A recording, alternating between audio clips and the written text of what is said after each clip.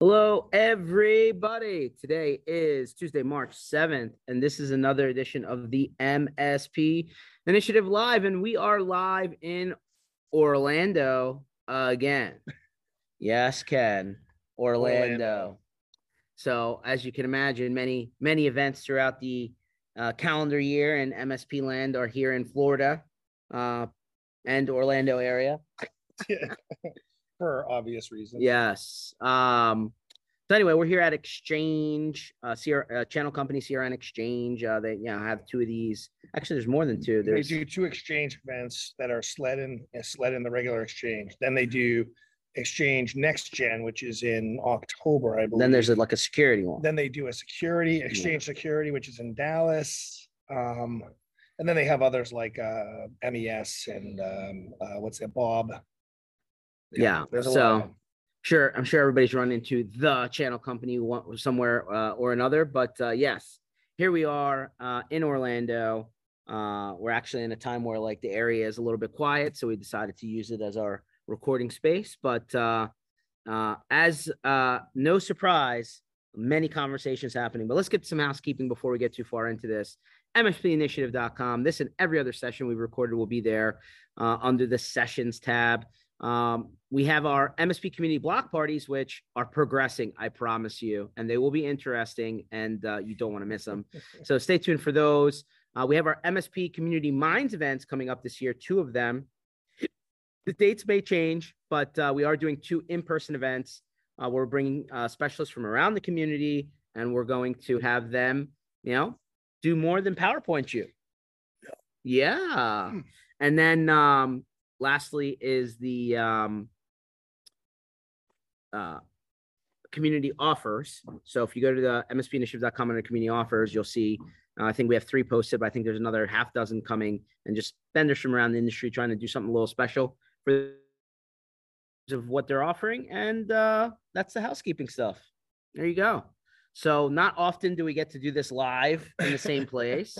But Ken, you've done a lot of these over the years. I know for anyone that hasn't done like the MSP 500 list, or there's like, 3 or 4 different like ranking lists for MSPs out of the channel company. And those are largely a lot of the people that show up to these events, right? People who, get listed and ranked, top one, I think one's 250, one's 500. But it's nice to see a handful of familiar faces, a lot of new people here.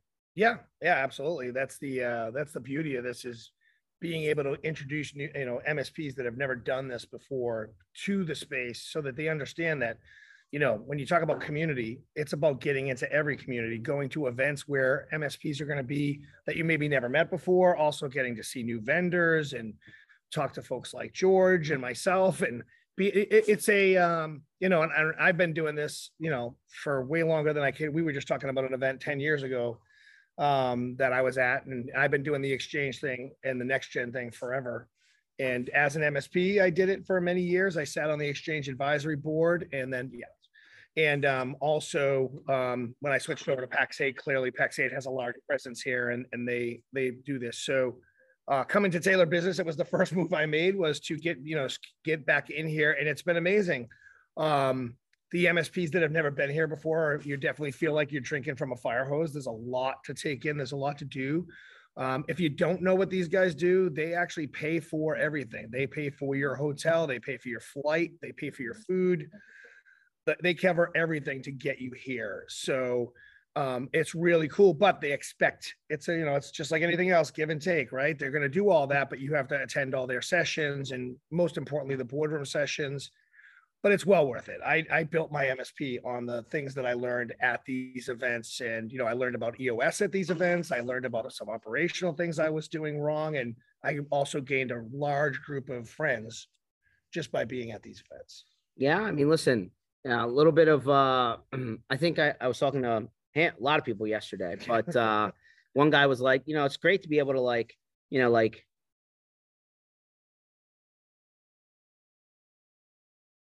ideas, against each other, and like creates that, kind of, open conversation that I think for years I still run into people who say, "Oh no, they're my competitor," and We I'm still like, do too. Yeah, from even the coaching perspective, we run into that. Yeah, I'm like, you got to drop the castle mentality, man. Like, fill in the moat, walk around, talk to people.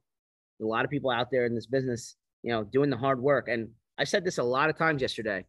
IT services, managed services business is a hard business. Yeah, it's not an easy business. I mean, if you want an easy business, you could sell hot dogs in the corner. That's easy. Right. Florist. I mean, florist makes people happy just hand flowers. Well, until it's Valentine's Day. Well, then you're busier. It's not bad. But I'm just saying, I didn't say it was an easy business. But anyway, no, it's definitely nice to hear people. Like, I love how people have gotten into the mode of like, oh, hey, I'm from this company in this area, and I have this many endpoints under management. It's like this. It's like in the talk track. And I'm starting to hear people say like, hey, we're at 4, 5, 6, 7,000 endpoints. And you're like, wow, it's starting to go, progress in the other direction. Right. So it's nice to see people actually like, not getting stuck in place. I think that's one of the things that we hear a lot, right? People just hit a ceiling and they just coast. Yeah, 100%. And you're right. It is interesting to bump into MSPs who are not talking about that first million. Although we all know how difficult that is. Very hard. Everybody's heard my story where I was literally going to take 10 grand out of my own pocket to make the million because we were at 990 for the longest that year trying to get through it. But it's still, and listen, there's plenty of MSPs out there that are at that point and they need help, and that's why you come to things like this to learn and figure it out, and then you get into groups like Taylor Business Group, and you start to sign up for things and that are going to get you to the next level. But this trip, a lot of the conversations were not about that first million, but were about staffing at the rate that they're going right now. Because they're growing so fast, they can't keep up with the staffing. And it's not so much the feet on the street thing, because I've been hearing a lot about remote workers from like the Philippines and other places that is working out fairly well for folks. And if you can do it, you're actually supporting an ecosystem over there too. That's pretty amazing. It's not like slave shops like people think it is, but it's the feet on the street, right? You're in Dallas and your business doubled, and now you need some feet on the street and you need a body, and struggling with that now more than ever. Well, it was interesting. At dinner last night, I was talking to a guy who is part of I call them platform MSPs, or that's what they're called, right? Where they're doing a lot of acquiring of MSPs. Kind of like a master MSP. Yeah, or just somebody that's venture back that's like trying to grow by acquisition. And we've heard a lot of this, right? There's like 20, 25 companies in this mode right now that have a lot of VC money behind them. But anyway, long story short, they want to retain. It's funny, when they acquire an MSP, they want to retain 100% of the staff, including the owner. Yeah. They don't like the owner walking away. And I was actually kind of shocked. We've all heard of all of these different, deal structures when you're doing these things. Right. 100% cash up front. That's different. 100% cash up front. Now, they give you the opportunity to buy back in to the larger company. Right. But they're literally handing you a check, no earn out, no 3-year, no, split situation, just wire you the money in full. I've never heard of that. Well, and some of these companies have actually gotten so big and have acquired so many companies, they're acquiring very large EBITDA numbers before they even talk to some of the MSPs, which is crazy to me, because some of the numbers I heard were almost out of the atmosphere. And they were saying, no, seriously, 90% of the business we're not going to accept unless it's over this much EBITDA. It's like, wow. So they're looking for mature MSPs too. Not all of them, but I was surprised to see some of the bigger ones were actually saying, nope, we're not going down that. We're not going to go down that stream anymore. We're going to move upstream and we're going to start hitting the more mature ones. Obviously, if you buy a more mature one, it's much easier to have it keep running while you own it and move it forward and build. If you're going to build it into the existing fold, then great, but then it also can run on its own. Yeah, it's very interesting to hear that. I don't want to give the name because I'm not trying to knock anyone, but last night at dinner as well, somebody's like, well, what about this company, right? And it was a company that was buying like $1.5 million, sub-$1 million MSPs, and then like they kind of disappeared, right? They made like 10, 12 acquisitions, and then you didn't hear from them again. So it's hard to roll up companies. Well, yeah, we know that. I mean, the good ones that did it, usually it worked well because they all had similar PSA, they had similar accounting packages, so it was easier. And they, by the way, they were in a peer group, or they were already working together. It was more of wait, we're not just buying someone that we don't know. They knew each other for the last 10 years. Instead of a handshake, it was a hug, is the way that they was explained to me through some of these companies. But that only gets you to a certain point. At some point, have to go outside of that bubble. No, I get that, but I'm saying the reason why those ones were even as successful as they were is because they didn't have that. Because you know as well as I do, even the large acquisitions, even at the vendor level and the high PEs, the things that get in the way are like the accounting departments and the billing and trying to tie their systems together. And it never really works out that well, to be honest. Well, it's the number one thing we hear every time. Right. Why is my bill screwed up? Yeah. No, but it's not just, I mean, there's an escalation to that. My bill's screwed up, but I can't reach anyone to fix it. Right. Right. Like, it's okay if there's a screw up, as long as they can get a hold of someone and like make progression, there's a resolution. Like, if you call your credit card company and you can't get a hold of anyone, there's a problem, right? Like, at the end of the day, it's like the airlines. Well, unless you're Frontier Air, as we said, who deleted their phone number, and now you can't even call them. This was a horrible idea, by the way. I don't know. Yeah. I mean, okay. True. I'm going to keep saying it until they change their mind. Not that they're listening to this podcast. But yeah, listen to the wise. Don't delete your phone number. Yeah, but like being able to, that's the number one thing. Like, there's price. Everybody always talks about price. I understand. Quite frankly, it's not even the number one conversation anymore. It's how easily can I get a hold of someone, and do you pick up your phone? Honest to God, it's actually not good. It's a bad sign. Yeah, it is. So, so that's part of what we're hearing out there. I've heard some other people. I mean, obviously, I was talking to a guy literally over here, and he's like, I feel like everybody just took the word security and put it onto their, whatever, backdrop, banner, whatever. Right. And like, they're not even like, what does that mean? Like, it's now like, it's such a vague term now. You don't even know what that means. I'm just looking around right now. We're surrounded by things that say security. I mean, but like what kind of security? Do you have to go like the next step now? And it's like, well, is it endpoint security? Is it email security? Is it, encryption, whatever? So it's kind of interesting that is clearly the buzzword. Who knew such a simple word would get? I mean, remember cloud? It's been around for 20 years, but they found a name like cloud, and all of a sudden it became super sexy. Good marketing people somewhere. Well, yeah, they know exactly what the market wants, apparently, but I think cloud had been called maybe, I don't know, 13, 14 other iterations of cloud, .NET being one, all the different things, and nothing ever stick. It was just nerd talk, and then all of a sudden, cloud. Seriously. Yeah, I know. And security, we've all been talking about security forever, but you're right, there's different iterations, and now it's even more important to talk about, the actual certifications and levels of security. And, you got all these acronyms, right? Your CMMC, CIS, CGIS. But here's the problem. The average decision maker at any business in America, they have no idea what these terms mean. Right. Cloud was easy to understand. All these other terms, they have no freaking clue. It's true. And by the way, we're all listening, right? I saw Wes Spencer and a couple of people talking about the new White House directive where they're trying to like shift liability to the service provider instead of the actual end company, which I think is ridiculous, by the way. Of course it is. And I'm like, no average business, or maybe even more than average business, is going to be watching that. No. They have no clue. And like, to be honest with you, I'll go a step further. I know exactly what's happening. Every year, the insurance company shows up with their, growing question list. And then they figure out, well, who do I got to talk to get this questionnaire filled out? And then it opens up Pandora. That's what happens. Other than that, I haven't heard nothing. Yeah, it's it's very interesting. And it all boils down to, who do we want to do this, the government or us? Because we know what happens when the government does it. No, we don't, because nothing happens. That's what I'm saying. Yeah. I mean, listen, it doesn't sound like legislation is coming down anytime soon. It just sounds like these are the guidance that's being put out, but like, it's not actual concrete in writing passes the law, whatever. So, I started when I started this podcast and I said, the IT services MSP business, it's a hard business. It is, but it's getting harder. It is. It is. Because like, if you don't have someone in your organization now who's at least the manager of your security vendors, you're already behind. I'm not saying you have to have a security practice running in your internal employee set. You do not. But I'm just saying, like, if you don't have somebody who's at least managing the vendors that you outsource to, you're already in trouble. I don't know.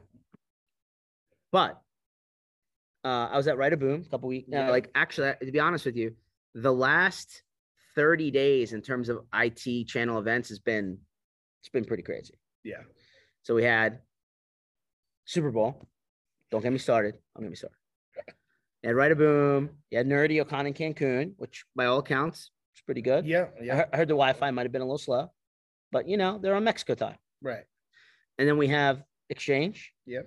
And I believe in a week from now, there's CompTIA in Chicago. Yep. So it's like for March, February, March, pretty busy. Yep. More than I would expect. But anyway, so is that Write a Boom? On the left, I took a couple of people out to dinner. Surprise, surprise. On the left-hand side of the table, I have a guy saying, yeah, we're averaging like $70 an endpoint. On the right side of the table, I have JP who's like, how do you make money at $70 an endpoint? He's like, I'm like $200 an endpoint, like 175, 200. And I'm like, at $70, there's no way you're delivering any security. That or you're just not making any money. Well, what was the answer? The answer that was his full stack, $70 an endpoint.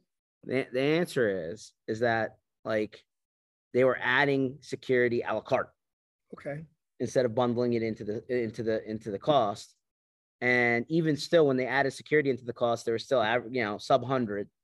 They were like right under 100, and I'm like, I don't think that's profitable. So there was a little bit of learning there, but like you're hearing people now talking 250, 275, 300 a seat. Yeah. And like not blinking. Is that, I don't want to name any marketing companies out there that like, if you're not charging X dollars per seat, 500, like, 600, 700, 800. Oh, sorry. 1,200, 1,800. No, but like really, like you're talking to a lot of people. Yeah. Is that what is 300 reasonable? Well, again, look, we know what is attainable. We know what you can get for your dollar, right? So let's take that. I think that the MSPs, sure, they can be arranged there if they know their cost, their real cost, and then they decide what they want to mark it up. That's cool. But at 70 or even 100, looking at the tools that I see out there, I don't see there's a way to do that and have any kind of profit built in. So that's why I don't go crazy when someone says, one person says 175 and the other person says 300. It depends on their stack, how thick it is, what they're doing, and then what their margin is on top of that. So the first thing is MSPs have to learn what their margins are, break down their costs, understand their profitability. But it seems like it's like we're building rocket science here to figure it out. No, I think what's happening is a lot of people are just basically hearing what other people charge and say, hey, I should charge that. But they're not actually looking at where real costs are. You see that happen all the time. It's a continuous, well, I guess the market is now 200 endpoints. So that's what I'm getting. That's great. But do you know if your tools cost 190? You know what I mean? So the bigger thing is figuring out what your actual costs are. Then you can decide what you want to mark it up and what that number is. The only reason that it comes up when someone talks about 70 is you and I know there's not many tools you can get, especially on the security side, that can do that. That or you're not charging enough for labor. And they also said to you that they were doing the security a la carte, which is fine. But if you're doing that, if that security a la carte is only $35 more an endpoint, it should be looked at. Yeah, and George just hit up on something that is the real important factor, and that's the tool costs are insignificant. It's the cost of labor to manage the thing. Right. That's the big killer in all this stuff. Oh my gosh, I can go through and I can sell that backup solution for $5, but it cost me $150 to manage it throughout the month. I mean, labor cost is no joke. If anything, that should be the one thing everybody's paying attention to the most. And to be honest with you, there's a lot of cool tools out there that can help you understand on a customer by customer basis what your situation looks like monthly, not even quarterly, yearly. I'm talking about like, did you make money off this customer this month? Here's a problem. A lot of people, and this is not necessarily a problem, it's just the nature of business, right? You have these grandfather customers in, they've been charging the same way for a long time, and they paid their bill, and maybe they're not, the pain in the ass customer that we all talk about. And then but you never went back and actually trued them up, right? Right. But then you're trying to grow the new customers like this over here, and then there's an imbalance, right? So when you go back and do your profitability, you see, a rolling scale, newer customers to older customers in terms of what your profitability margin is, you know, like it's different, but it doesn't matter if those customers are a pain in the ass or not. If they're not profitable, you have to have the conversation.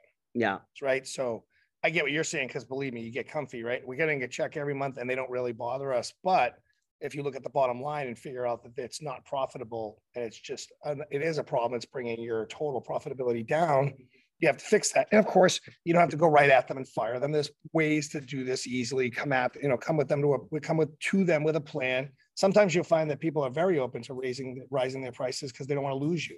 But a lot of the MSPs are afraid to even have that conversation. And then if you are going to do it, we talk about books like the Pumpkin Plan that show you ways to offload those customers that aren't fitting your new model and how you're doing things. You talked about back in the day, you would actually recommend them to somebody else. Oh yeah, I would find another company that was willing to take on that liability, whatever. And that guys, it's not a hard conversation. Right. In fact, before I understood all these concepts, when I bought this MSP, and I discovered afterwards we were minus 2% net profitability when I bought it, right? And so I just went through and I analyzed every one of our clients by profitability and I sorted them. Now, did I know the exact true cost of everything? I didn't know exactly, but if somebody was, showed up on the model at 30% underwater, I'm pretty sure they're not profitable. So I would just go and have that conversation and say, hey, dear client, we love you as a client. We've been doing business for a long time, but I got a problem. And so how are we going to fix this? We either got to reduce the noise, reduce the scope, or you pay me more. What do you say? And I just did that rinse and repeat quarter after quarter. I'd pick a handful of clients. It took 4 years to do it, but we, remedied the situation. And it's amazing what happens when you stop the bleeding of those people that are 50% underwater. Did you lose any customers when you had the conversation? Yeah, a few. And really what happened, because, we're really nice guys, what happened is we still kind of bent over backwards, but those clients that really weren't a fit, they ended up going away on their own over the years because they just knew what it was like before of how much service they got. Yep. And they weren't happy, And so some of those, they went away to other MSPs and then they came back and said, hey, we found out the grass wasn't greener on the other side. We'll pay you double what we were before now and be happy about it. So that's cool because like not all MSPs are created equal. We know about operational maturity level and all that jazz. But here's the problem. Let me ask you a question, Bruce, because like you actually bought an MSP. You didn't start from the ground zero. So that's kind of nice because at least you had a running vehicle, right? Yeah. So when you went before you bought the company, when you were doing your due diligence, did this conversation come up and like in terms of I'm sure there was books and financial shared and all that jazz like there usually is in an acquisition, like, of anything. But like, when you went and looked at the original due diligence, was it obvious that the company was not making money? And then did that play into how much, you ultimately paid for the business? It was a little bit of a different situation because actually I worked, we all worked together and the original owner, he wanted out. Okay. And our hand was up against the wall. So there was actually a competing bid that came in and it was no matter what it's worth, they got money on the table. So we had to match that. Okay.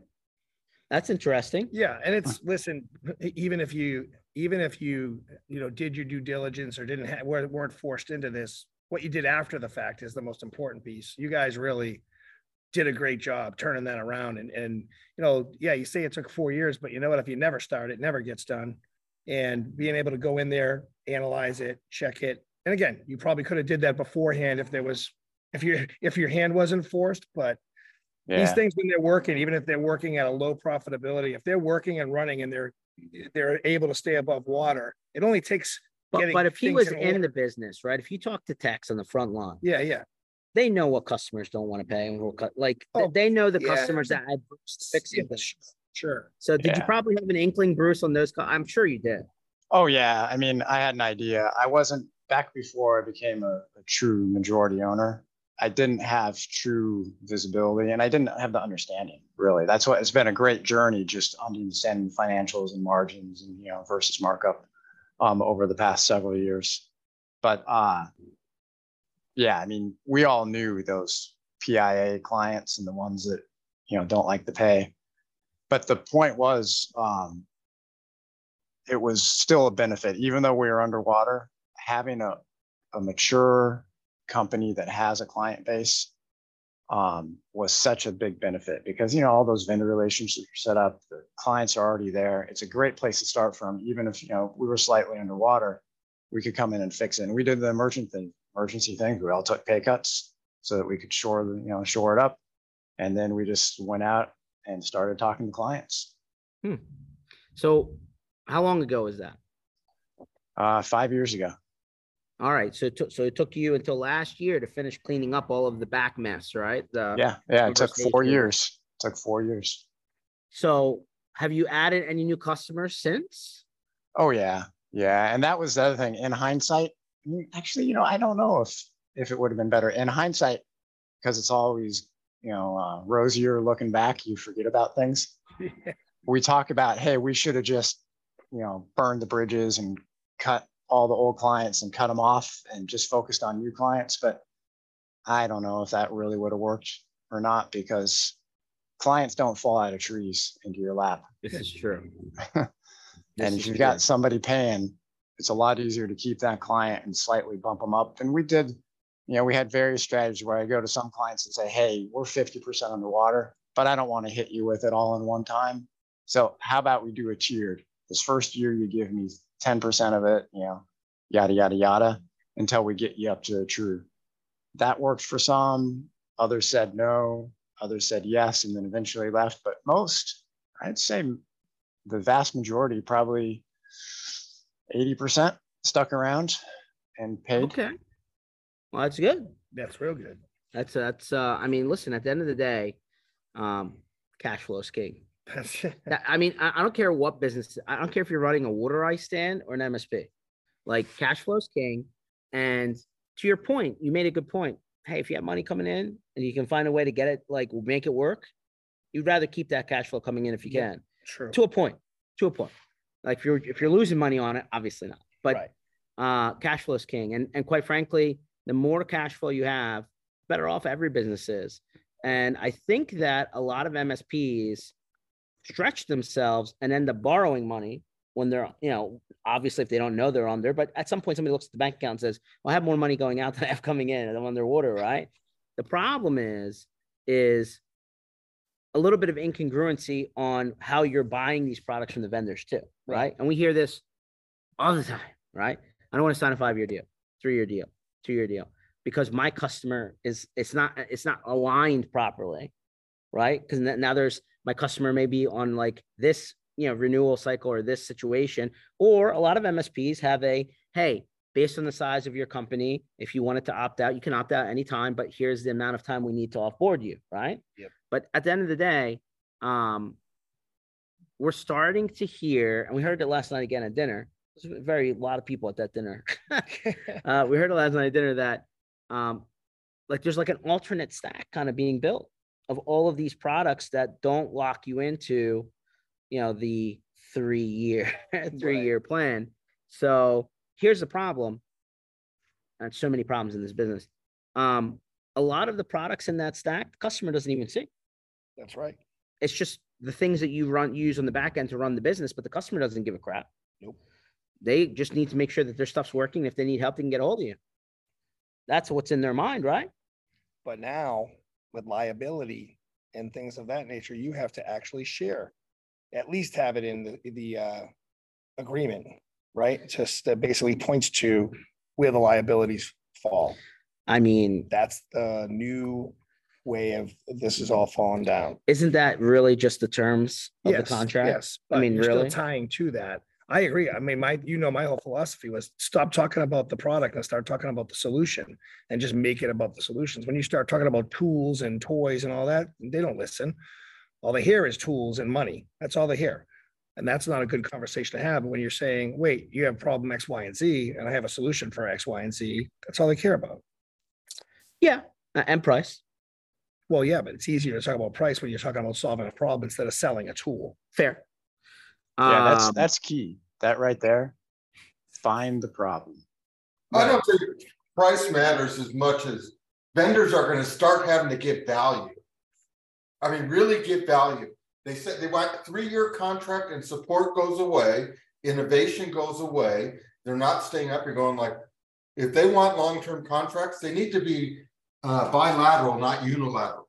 I think I saw Keith mention this on a post I saw on LinkedIn yesterday, where he's like, you should have the ability to charge your vendor back when they don't do what they're supposed to do. Yeah.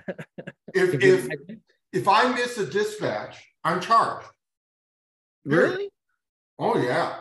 What do you think? That's why I charge so much for the product, right? And if you're a contractor and you miss a date, you're charged. Yeah. Vendors can just go, oh well, I'll answer your ticket in 6 weeks. And you're going like, when they have an outage, it's on them. Could you imagine sending an invoice to your vendor? I think we should just try it. I think we should get some MSPs to try it. Just start sending If invoices. something goes wrong, send an invoice. It's not a bad I idea. these 3-year contracts would hold up in court, not in California court. I would say, here's your outages. Here was the SLA you promised. Here's what you delivered. You breached the contract. Do they give an SLA anymore? Yeah, it's on there. See, and it's something Bradley Gross and I have debated many times. Contracts do not override the material representations you made to get the deal.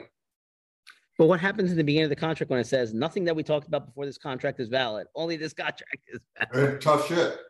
Change your advertising. Okay, so that'll still hold over in California, Keith?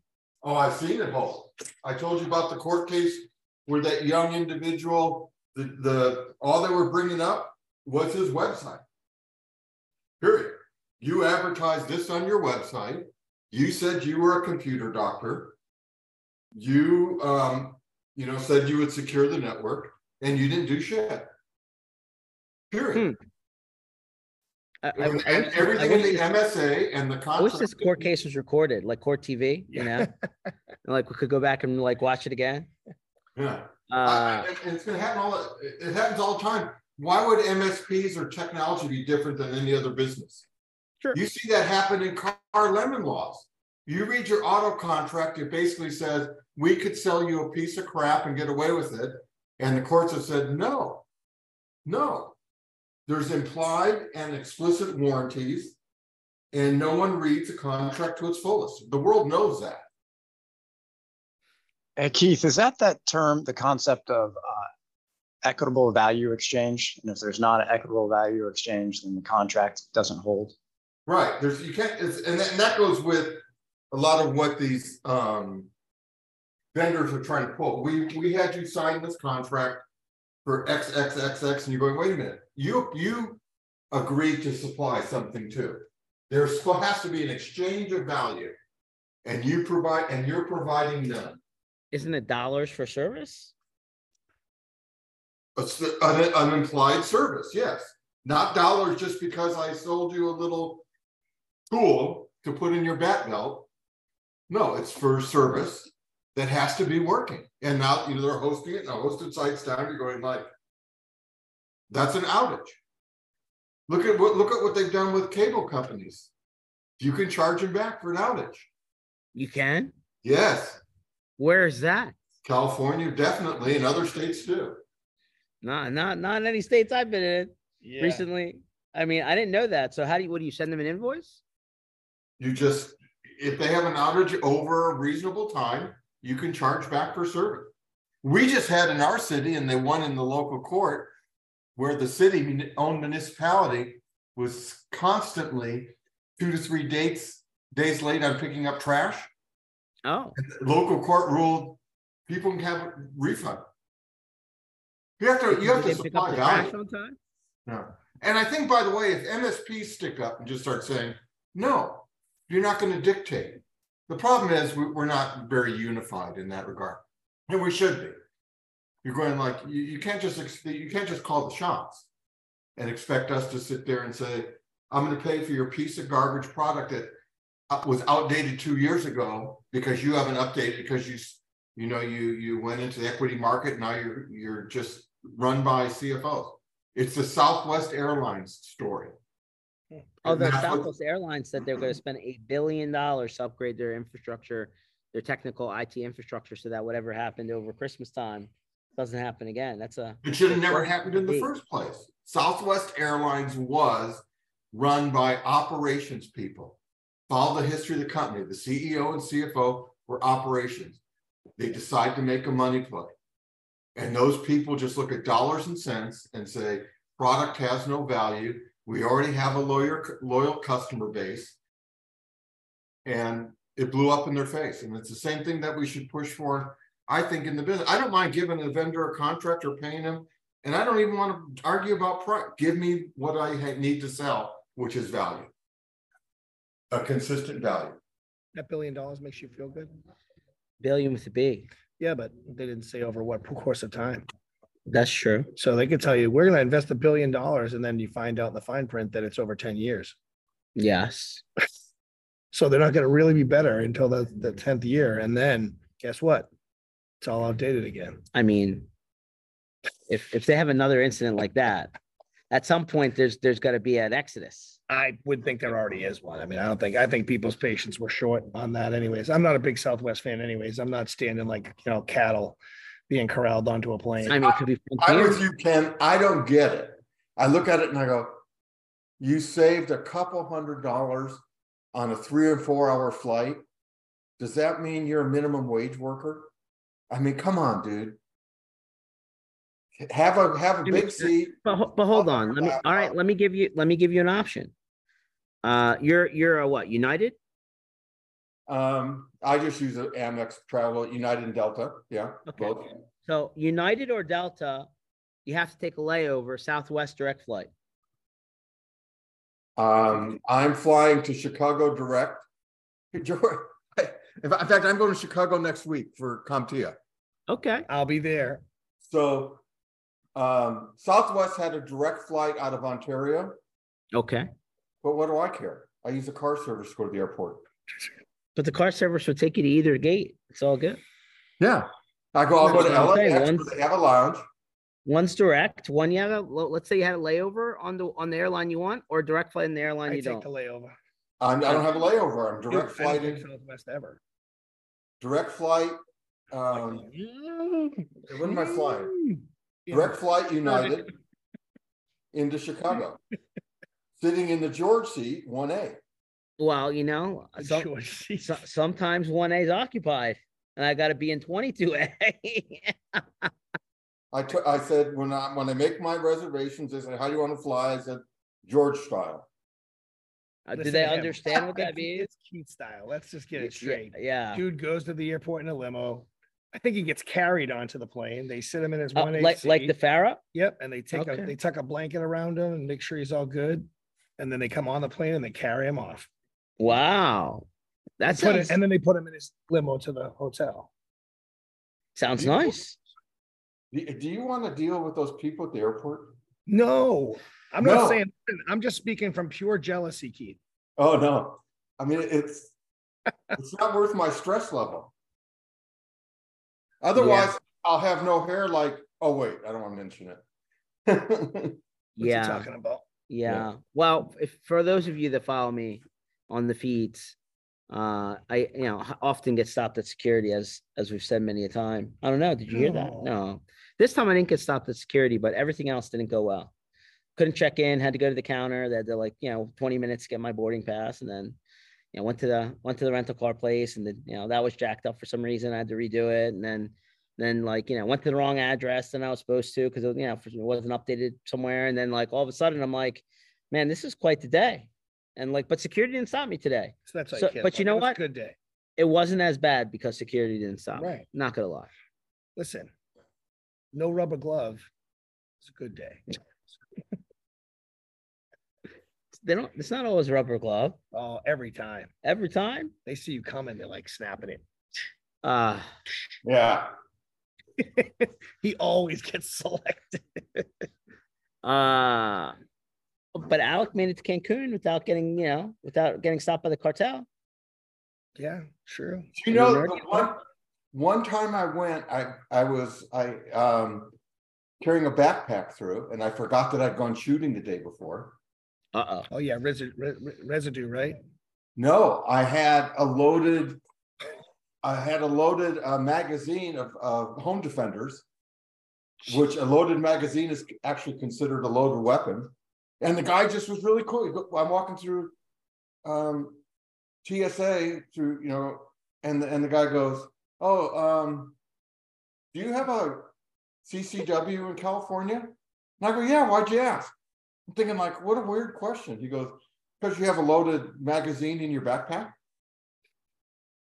That's funny. I had heard the story of the. And he didn't do any other inspection. range. He just asked me, he goes, "You want to take it downstairs to your car?"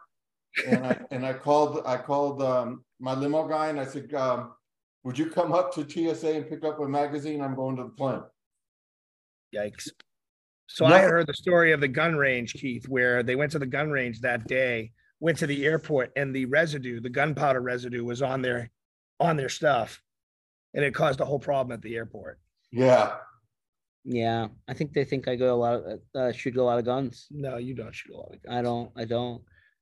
But I definitely get the check. You're vaguely ethnic. We already know that. I think it's because you're loyal to a team not located in the United States. Oh.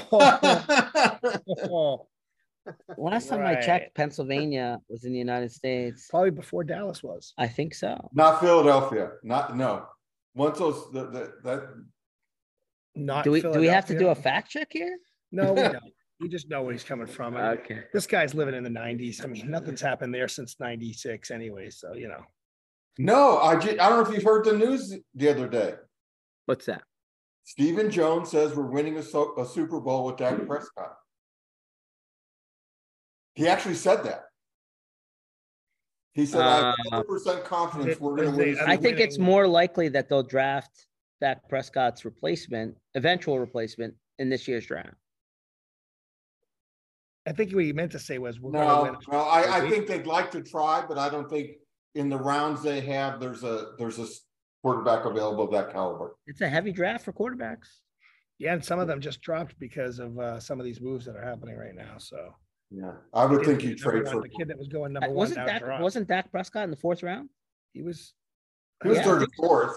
Yeah, I mean, that's the luck. I mean, I think really when your team's older like ours is, like our line, you can't bring in a new. I think the mode you have to take a quarterback off the market.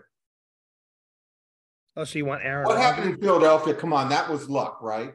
You don't normally develop a quarterback that quick. He's a great quarterback. I'm not taking that away. But what's harder, to develop a quarterback or to grow a grass field? No, you have to water a grass field, and they were watering it, George. They were watering it.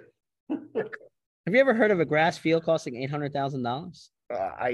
Listen. If it's going to, because you're having $1 billion event and the field is garbage, that's a $800,000 for a field. We're not talking about turf. There's not a 25-year warranty on it. We're talking about one game. And what's the cost on that $800,000 field? Right. No, I think clearly that $800,000 did not go to the field. Yeah, this is like, I'm going to build a new terminal at the airport, $2.7 billion. $2.7 billion didn't get to the actual terminal. Right. Maybe $900 million. The rest of it, we know where that went. Fat pockets. Yeah. Not $800,000 fields. I don't know. Sade. And you're trying to grow grass on a true desert land. Well, I mean, listen, that's why they're called the sod father, right? I mean, they're effectively, growing grass, watering it. It's probably like in a greenhouse type operation. I don't know how you grow. No, it's pretty bitchin'. It rolls out. No. But before it went onto the tray. I got an idea. Yeah. Don't have the Super Bowl in the desert. Well, hold on a second. Would you rather go to a conference in -15 or 70? No, but you don't have to do Arizona either. You can pick some of the nice places. You know how this works. These cities bid on that. Yeah, no kidding. And why would you give it to anything in your right mind to Minnesota, New Jersey? Like, really? First of all, the Super Bowl is an experience. When you go there, you have to have places to go and be able to go walk between. Oh, they had ice sculptures in the street, -15. Yeah, of course they did. Those were people that just got frozen.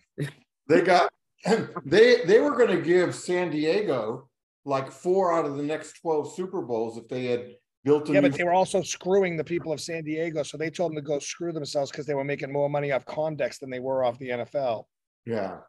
And that's what their stadium does now. It's Comdex events. What, the old Qualcomm? No, not Comdex. What's the Comic-Con? Comic-Con. That's what they do. That's torn down.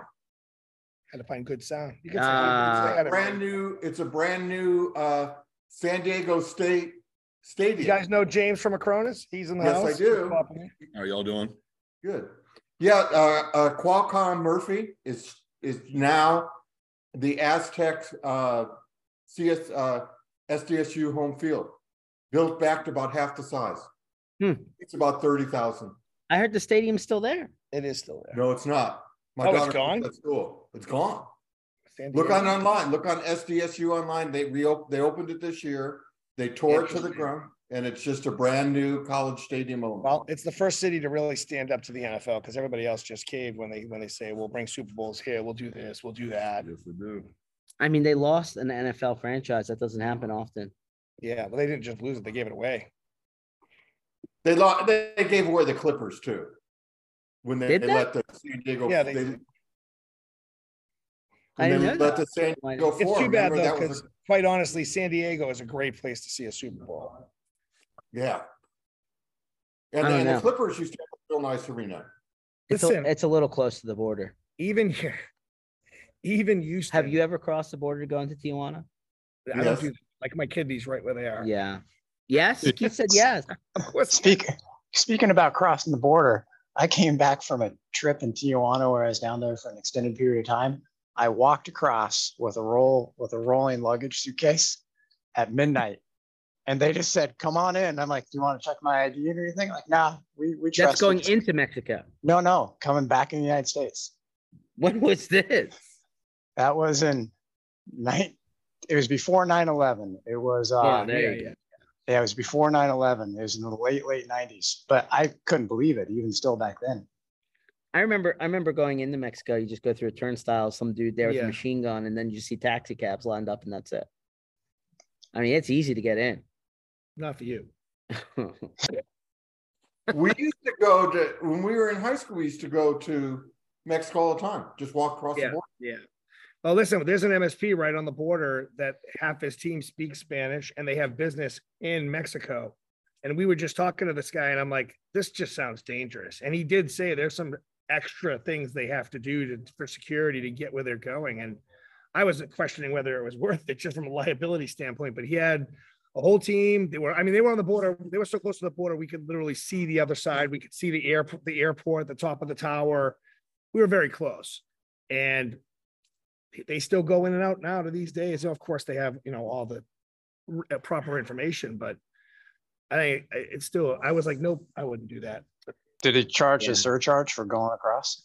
They have charges for all of it that are built in. Yeah, because and the other side doesn't care because apparently they can't get that level of service over there. Obviously, it's just not as organized. So these guys have these special deals and they're going in. They're not going like just over the border. They're going into the jungle. They have special vehicles. There was a whole bunch of stuff he was talking about. I thought for a second Bruce was on like Narcos Mexico.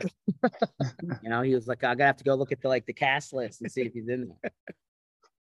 Yeah, literally used to be no big deal. We would go to high school all the time. You'd go down to Mexico, you'd buy fireworks, drink, walk across the border. Well, you could say one thing about crossing the border. At least Mexico's not flying any balloons. Yeah, they are, but they're just a carnival type. Oh, I see. They pop when they get that high. Well, one thing's for sure. It is definitely becoming a little bit more competitive on the. we're in the traffic zone. It's definitely becoming a little bit more competitive in terms of connectivity down, on the other side of the border. Oh yeah. Didn't say that I mean, Keith's talking about charging back the cable company, but I mean, on the other side, it's actually pretty good high speed. Oh. You guys can come say hello. Come on. What are you talking about, George's? You guys got a little. Yeah, a little stubble. No, we're live, but you guys come say hi. So how is the famous people coming in? We got Charlie Tamale. We got Adam. We got Adam Slutskin. Look at these guys. Hey guys, you got the flow right here. Yeah. What's up, man? Hey, all right. Yeah. you staying tonight? No, we're headed. I'm taking Charlie to the airport. Yeah, gotta crack back to the north and freeze a little. Anyway, Yeah. I definitely. Well, you're going to Chicago next week. Yep. And then the week after you get back to Chicago, I'm going to London. Yeah, no London for me. Yeah. Pretty sure it's still chilly over there. Might be. Just a little. But the IT industry never sleeps. No. Nope. That's why Keith was busting us saying we look like we're hungover. I saw that. I mean, Keith doesn't do alcohol. He's more the cigar guy. Right. Yeah. Or alcohol and cigars. I think so. I don't drink much at those events. They don't invite me anymore anyway. It's like your favorite other person in the channel isn't bringing you to events anymore, Keith? Oh, wow. No, he only did one. Only once? Yeah. What kind of son is that? I don't know. Wow. He only did once, I think. Okay. Now we know. That was a lot of online fanfare for once. Anyway, I digress. You were telling me about the story where you met a guy here. What was it, like 5 years ago, 6 years ago? Yeah. He had a whole data center, right? Yeah. It's funny. We talk about like how sometimes people actually listen and you have a conversation. By the way, I didn't even know what the hell I was saying at the time. My thing was about liability, always has been.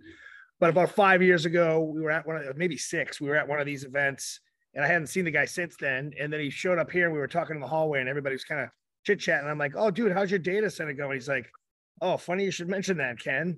After the conversation you and I had, I went back and reevaluated stuff and I just got rid of my last 2 servers in my data center and I've moved everything to AWS. And I was kind of stepped back a little bit. And everybody was looking at me. I'm like, wow. Because we just had a conversation about liability. I don't care about all the things you think you can do, but having a data center of your own in your building, and I don't know, to me, I would worry about the liability. And we had that conversation and apparently he listened. Now this was before cloud all started going crazy and taking off and doing what it's doing. So I'm sure that helped him along the way since he just finished his last 2 in-house servers. But yeah, that was an interesting conversation, thinking that you come to an event, you hear different perspectives, and then you go home and apply it. And somebody actually listened? And now he's actually doing really well with AWS. Huh. Wow. Yeah. Sometimes you talk and people listen. One time. It's the one. He's the guy. I don't know how people make money in those, where they're like, you think you're saving a dime and you're wasting all this labor time. I just don't get it. Yeah. I mean, there are some people that do it really well. And even then I still say there's still the liability piece, but there are people that I know that have great efficiencies in place, understand how it works. They also get a lot of money from the hardware vendors and they work deals to get covered. And so there is ways to make it, profitable, because I know some people that are doing it very well. But to me, it all boils down to that same thing, liability. At the end of the day, when something happens, whose shoulders does that all rest on? Does it rest on Microsoft? Does it rest on? So all you're doing is you're using the big company name, shtick. Well, right. You can sue George running this little operation. Exactly. But you got to go to Amazon. Right, exactly. And this was back then before we were talking about cloud. So maybe that shifts a little bit. But my whole thing was that, yes, of course, you put that into your agreement. You say, this is who's supplying it. This is how it's being done. It falls right into Brad Gross's whole legal piece, I know. And that was way back then, because for me, it's like, shit, they're already putting so much on us now. I'm terrified of what they put on the MSP space for as far as pushing back and trying to put it on. Like we said just not long ago, right? They're like, oh, we're going to make the service provider the person responsible. Right. It's like, come on. Oh, Lord. I think Brent was going to say something there. And Go ahead, Brent. Still with us? There I was thinking he was drinking wine. I was just making a comment back to Ken here when he said that somebody was listening to him. It's like, dude, that's got to make you feel pretty good to have somebody actually listen to your advice and then have it kind of make a difference in their business and their life, So anyway, kudos. Yeah, thank you. I mean, that's the one, right? I got to mark it down somewhere and say, at least I did it once. Yeah, you have more than one win. Yeah, I know. Yeah. You know, Yeah, listen, it's we all help each other. That's the whole game. That's how it works. If we're not all helping each other, then what are we doing it for? I agree. Well, we're doing it to make a living. Yes, but if we're not helping each other, we're not going to do that as well. I agree. It's very interesting times. So, good news is a lot of help out there. Yes. Not so great news is you need the help because it's getting harder. Right. But I do like the fact that every time you get a lot of smart people in the room and they're willing to open up a little bit, that's where the learning happens. No offense to the boardrooms of the world, but I think we learn more in the hallways. That's me. Or at the bar. Yes. Or at dinner. Or smoking cigars. All right, guys. Well, we're going to wrap it up today. Got one more day here in Orlando. We'll keep on doing these Tuesdays, Thursdays, 1 o'clock Eastern time. And stay tuned for what's coming up in the other parts of the year here. But this year opened up with a bang. Yeah, absolutely. Ready to rock and roll. I mean, we'll see what it looks like midway, and let's hope we don't get run over by 600 pounds of tables in about 5 seconds. That's a lot of tables. All right, guys, mspinitiative.com. Stay tuned there. We'll post all these sessions up on there. Catch you on the next one. All right, great. See you guys. Yeah. Thanks, man.